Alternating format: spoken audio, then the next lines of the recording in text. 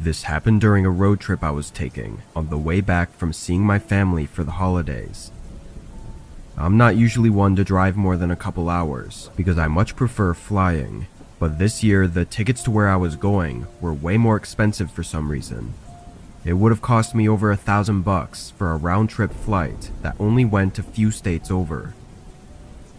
I had planned everything out so that I'd get home a few days before I had to go to work, but a snowstorm blew in on the day I was going to leave, so I had to stay an extra 2 days before finally starting the drive. The roads were empty since it was past the holiday rush, and most of the drive is pretty out of the way from the big cities. The hardest part of it was always staying awake and fighting the boredom. The first 8 or so hours went by without any trouble though.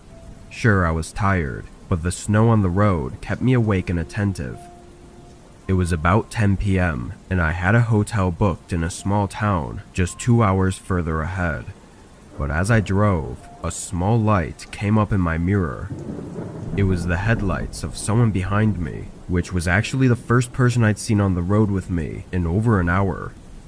Their lights were getting bigger quickly though, showing that they were coming up really fast. And soon, I could see that it was actually a large van of some kind. It was only a 1-lane road, so I couldn't get out of their way, but I figured they would still swerve around me, given they were going so fast. Once they reached the back of my car though, they matched my speed and stayed behind me. After a few seconds, I realized they weren't trying to get around me, and we drove like that for almost 10 minutes. It was kind of unnerving, being that it was only us on the road, and yet this huge van was trailing right behind me. It wasn't a normal following distance either. They were so close that I couldn't even see their front bumper or license plate in my mirror. Maybe I was quick to feel uneasy about it, but an exit came up for a gas station, and I chose to turn off, hoping they would stay on the road and that I could put some distance between us. But as I veered off and down the exit ramp, they stayed right behind me. I pulled into the gas station and parked at one of the pumps as the van pulled into the pump behind me. At this point, I just didn't know what was happening. Part of me thought that this was something bad, but another part of me thought I was just overreacting. I knew that this was the only gas station in the past 30-ish minutes, so it wasn't all that unlikely that they would also need gas. Before getting out to fill up my tank, I shut my car off and looked around. The store part of the gas station had its lights off and a closed sign hanging from the door. I looked to the sides of it, seeing nothing but empty darkness. No houses, no buildings, just a field covered in snow with a single road going through it. I looked in my mirror. A man was now standing outside of the van and putting gas in, so I got out and began doing the same.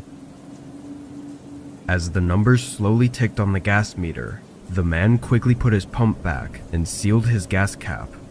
I looked over, seeing him walking to the back of his van. Then I heard the loud ratcheting sound of the back door being lifted open. There was something in that moment, maybe a gut feeling or just an instinct of some kind, that told me to get out of there. I pulled the pump out of my car, and not even a second later, 3 men were sprinting at me from around the back of the van. I dropped the pump on the ground and quickly got in my car, locking the doors just as one of them grabbed the handle and tried to rip it open. I was shaking and moving as quick as I could to get the car on. All 3 of them went around trying each door, but then immediately sprinted back to their van before I'd even had the chance to pull away. When I did though, I saw them drive away soon after, going in the opposite direction, down the way we had come from. I let the police know what happened, but never even got a call back with any updates. I think it's obvious they were trying to abduct people under the cover of night on the vast unpopulated highway. What's terrifying is how confident and, for lack of a better word, professional the whole operation was. It seemed that as soon as they realized I was securely in my car and it wasn't going to be effortless, they fled the scene without even needing to communicate with each other. It was like they had done it many times before. What would have happened if they'd gotten me? I don't know, but I urge everyone to learn from my mistakes because you may not be as lucky as I was.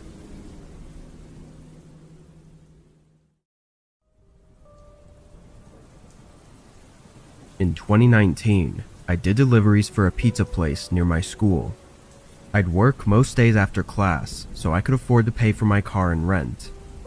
It wasn't a great job in any aspect, but it was good enough to get me through college without being completely broke. This night was no different than most in the beginning. I clocked in at 6 and delivered for 3 hours straight, then took a lunch break and started again at 9:30. I picked up the next order and started heading to the place. The address didn't look like a house, but the route it took me on to get there was not what I was expecting.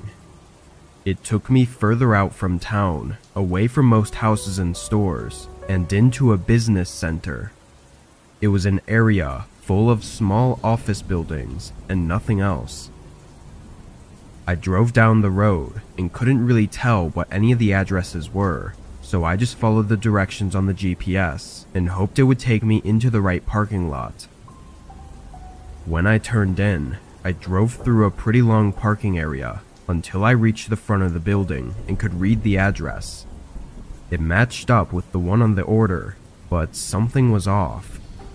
The parking lot was completely empty, not even the streetlights were on, and the office building had no signs of anyone being inside. I double-checked the address, thinking there must have been a mistake, but it all checked out. I even tried searching it on Google for any places nearby with the same address, but no, this was it.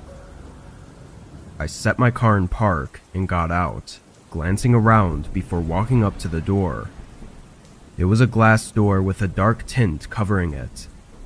I knocked, then took a step back and waited. It only took a moment before the door opened.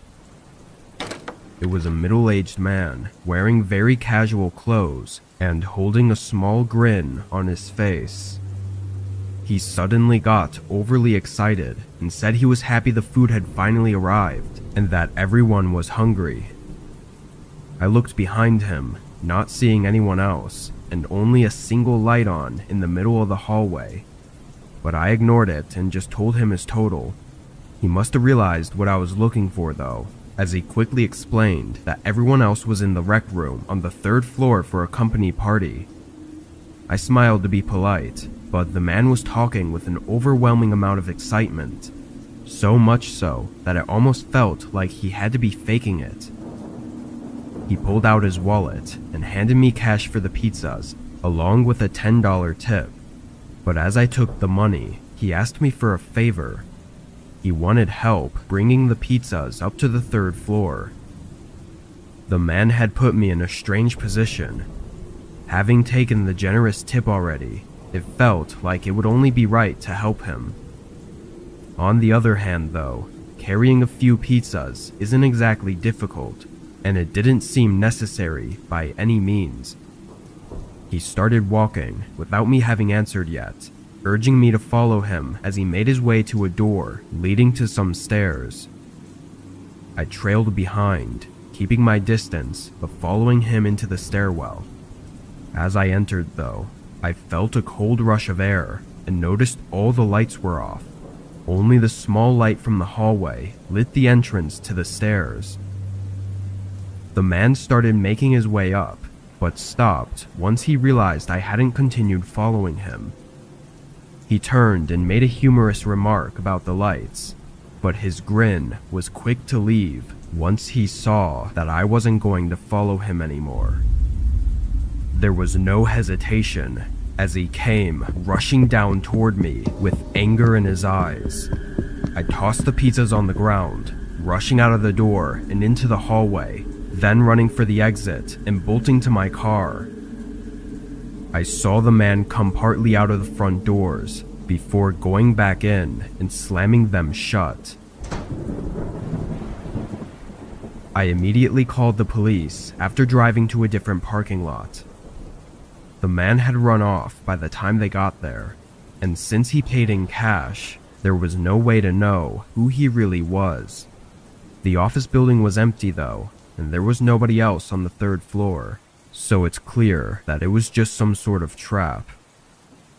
What he had ready for me on the third floor is unknown, and I hope that nobody ever has to know.